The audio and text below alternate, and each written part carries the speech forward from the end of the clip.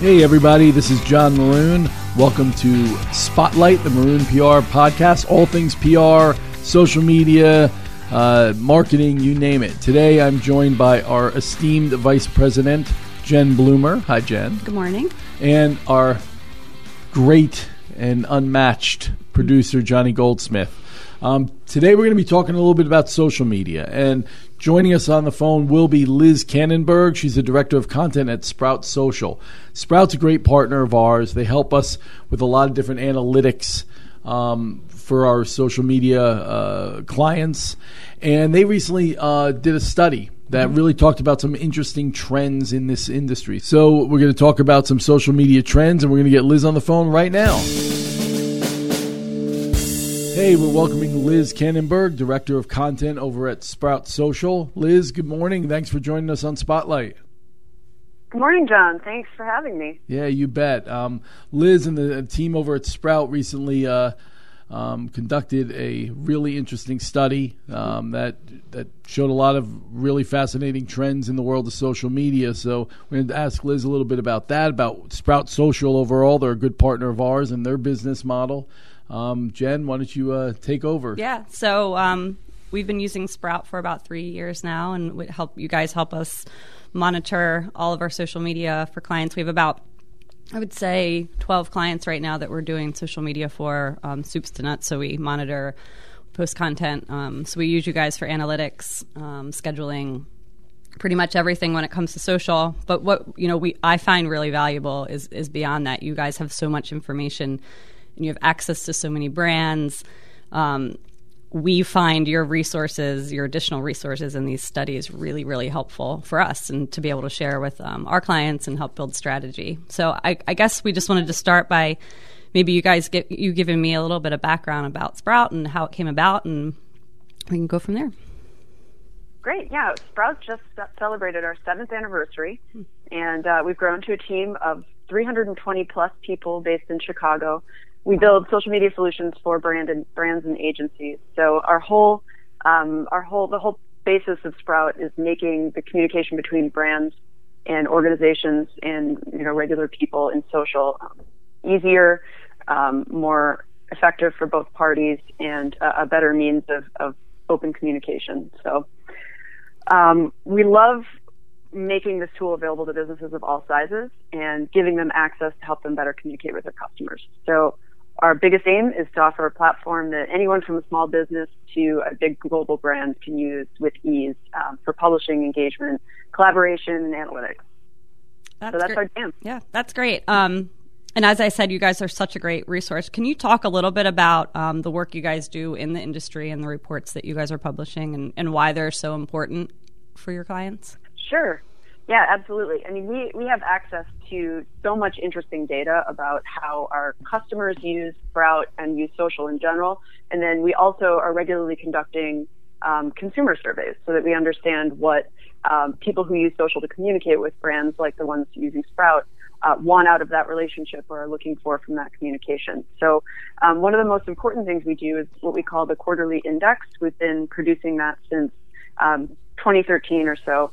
And it's one of a number of data reports that we produce on different industries and different facets of social. And it's now a resource that we focus on brand and consumer trends across industries.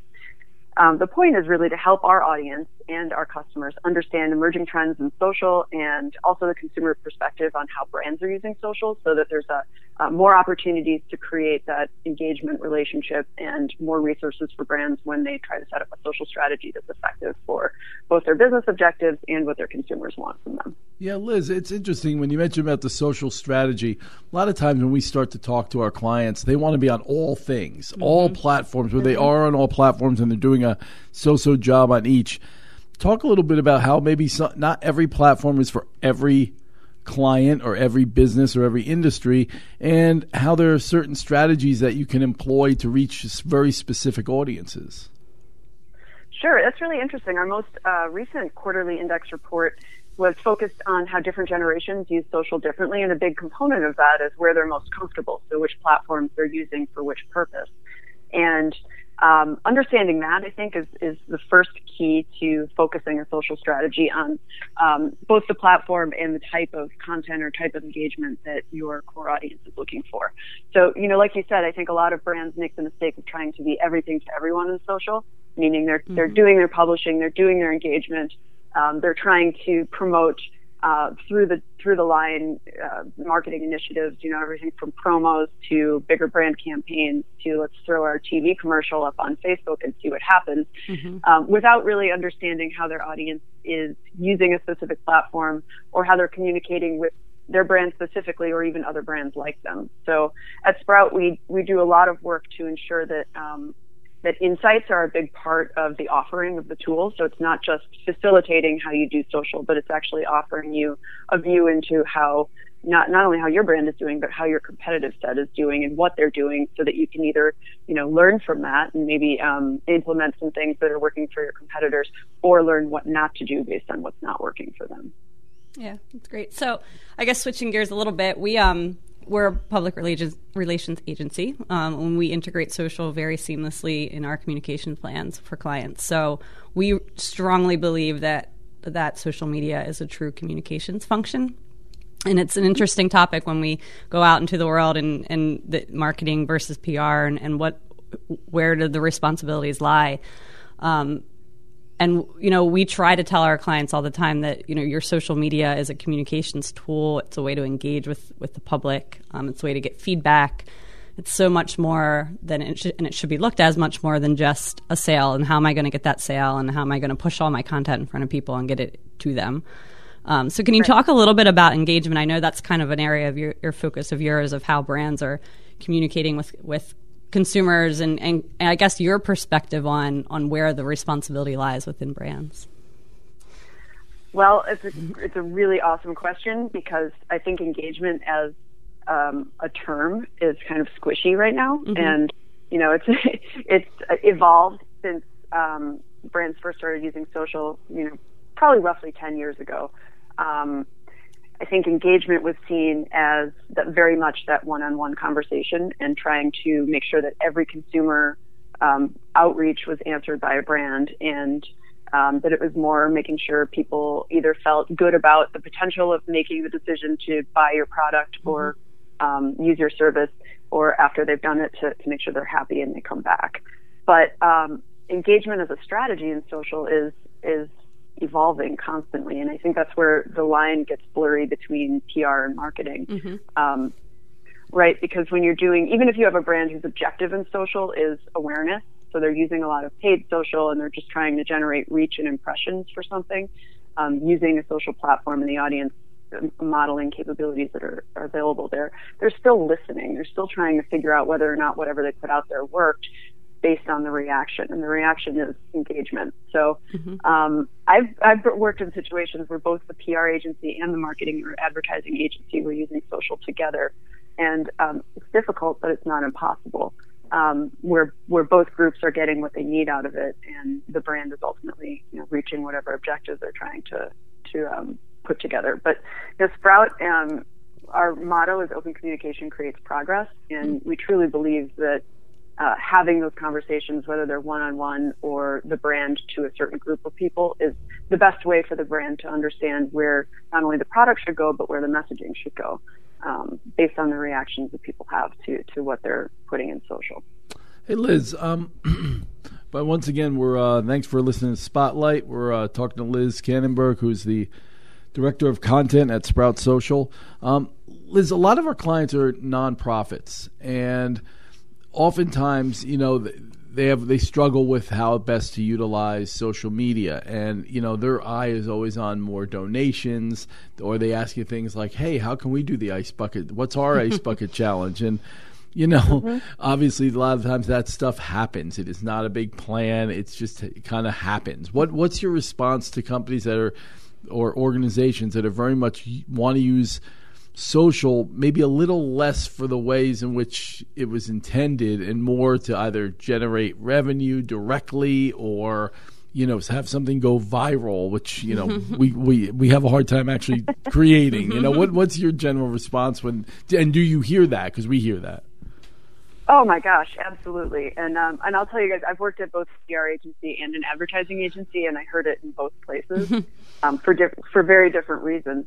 I think the first thing I would tell a client who asks for something that's considered viral or a viral campaign is to make sure they're brave enough to let go of their own perceptions of who their brand is. Because with great reach and great involvement at scale comes public interpretation of what the message is or what the intent is, right? Right.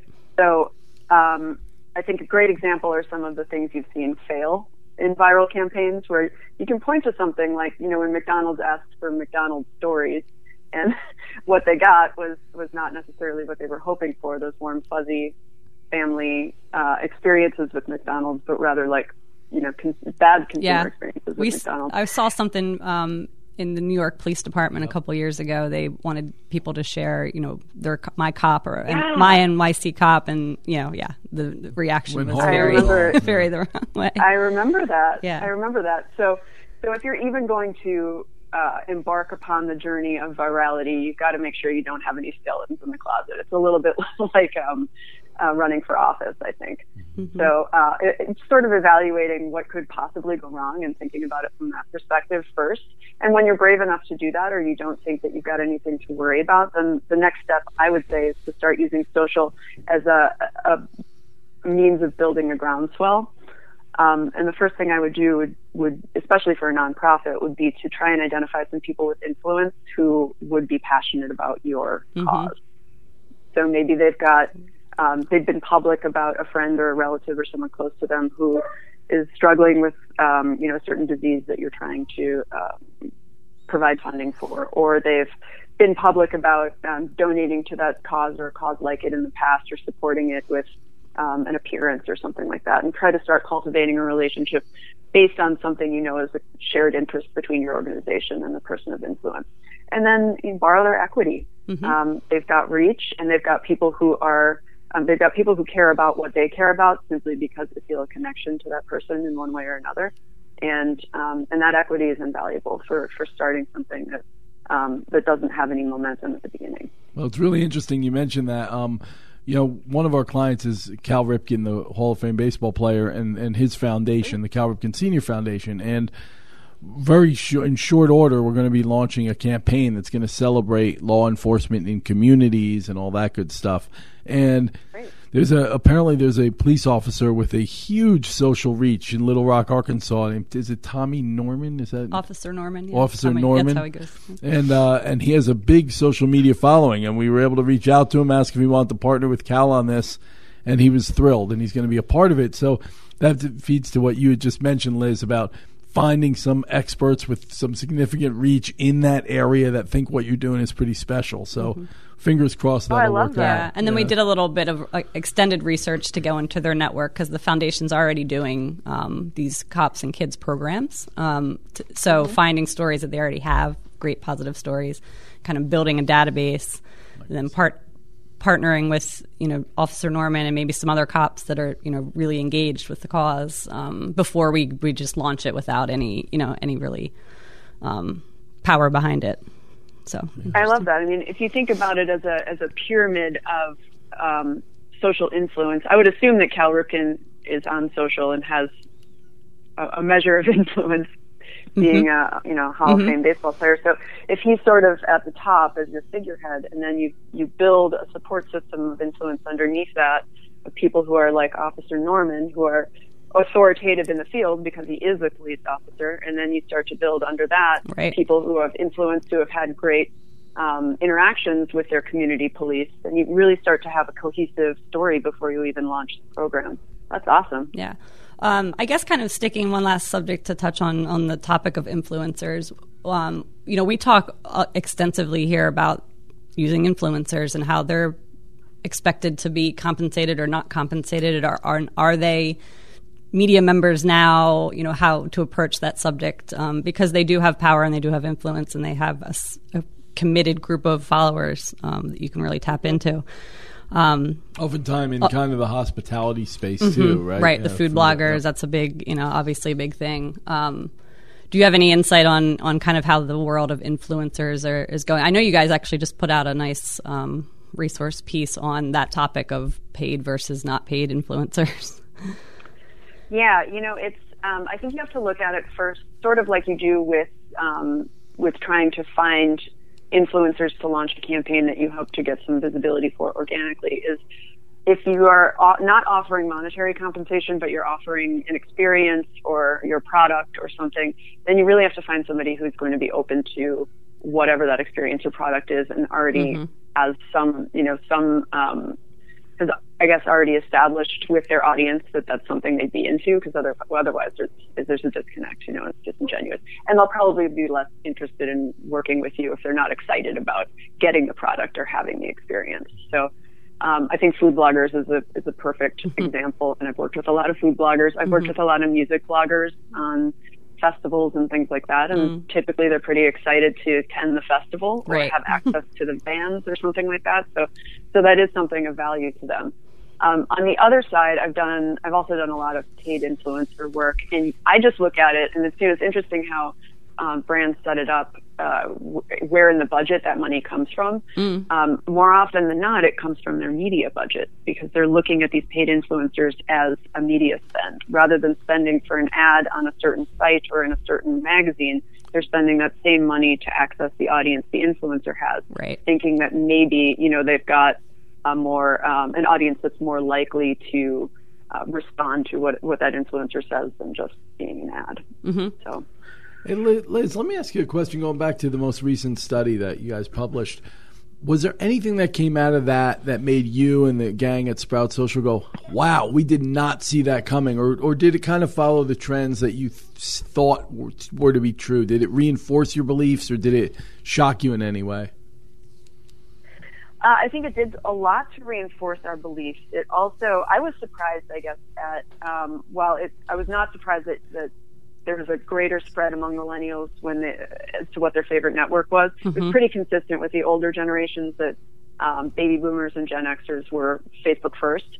But the even spread of Facebook, Instagram, and Snapchat among the millennials was a little bit surprising to me. I think I've read a lot that Facebook was still, even though it's your mom's network, it's still king across all the generations. So I think the momentum that Instagram has gained with the launch of Instagram Stories has changed the way people use that platform and made it a much bigger part of their sort of social media mix, their personal social media mix, because it's more flexible and it has more storytelling opportunities now. So it's probably pretty interesting, I think. Yeah, I was definitely intrigued by the Facebook still being very popular among the younger generation. And we actually just worked with a client who was trying to reach just teenage girls. That's all. They wanted to reach teenage girls, and they wanted them to buy, they're buying flowers for prom. So that was the topic. And we had some good success actually with Facebook and just paid strategy. But it took a little while to show our client, well, these, these teenagers are on Facebook. Here's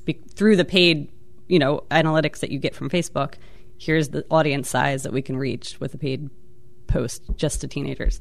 So they're there. It's just you hear so much about Snapchat, Instagram. That's where they are. But your study proves. And I think you bring up a really good point of what people are expecting to see from a paid perspective on certain platforms. I think that paid on Instagram is still sort of nation, right? Like it's not as developed as it is on Facebook.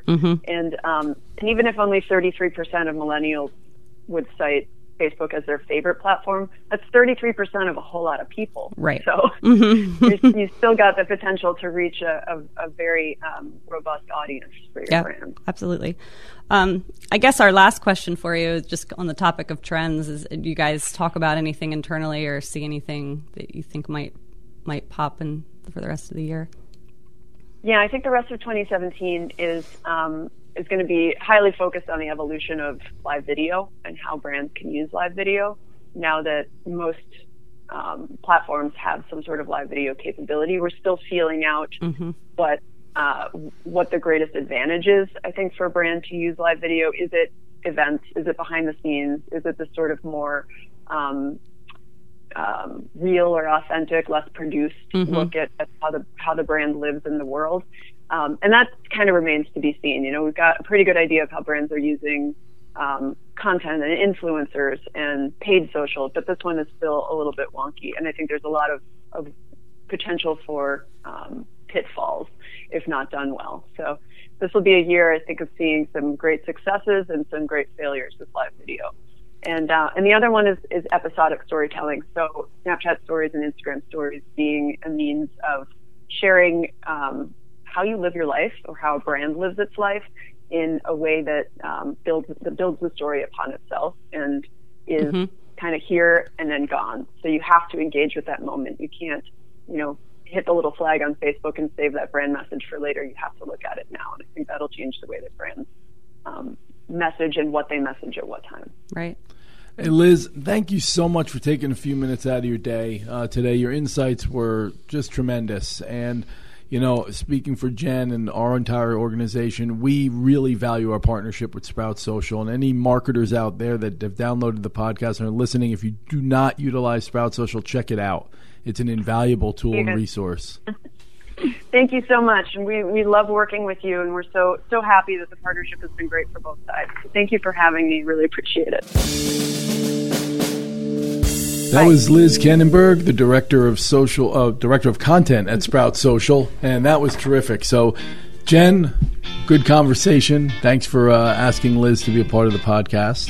Yeah. And thanks for downloading. We'll talk to you next time on The Spotlight.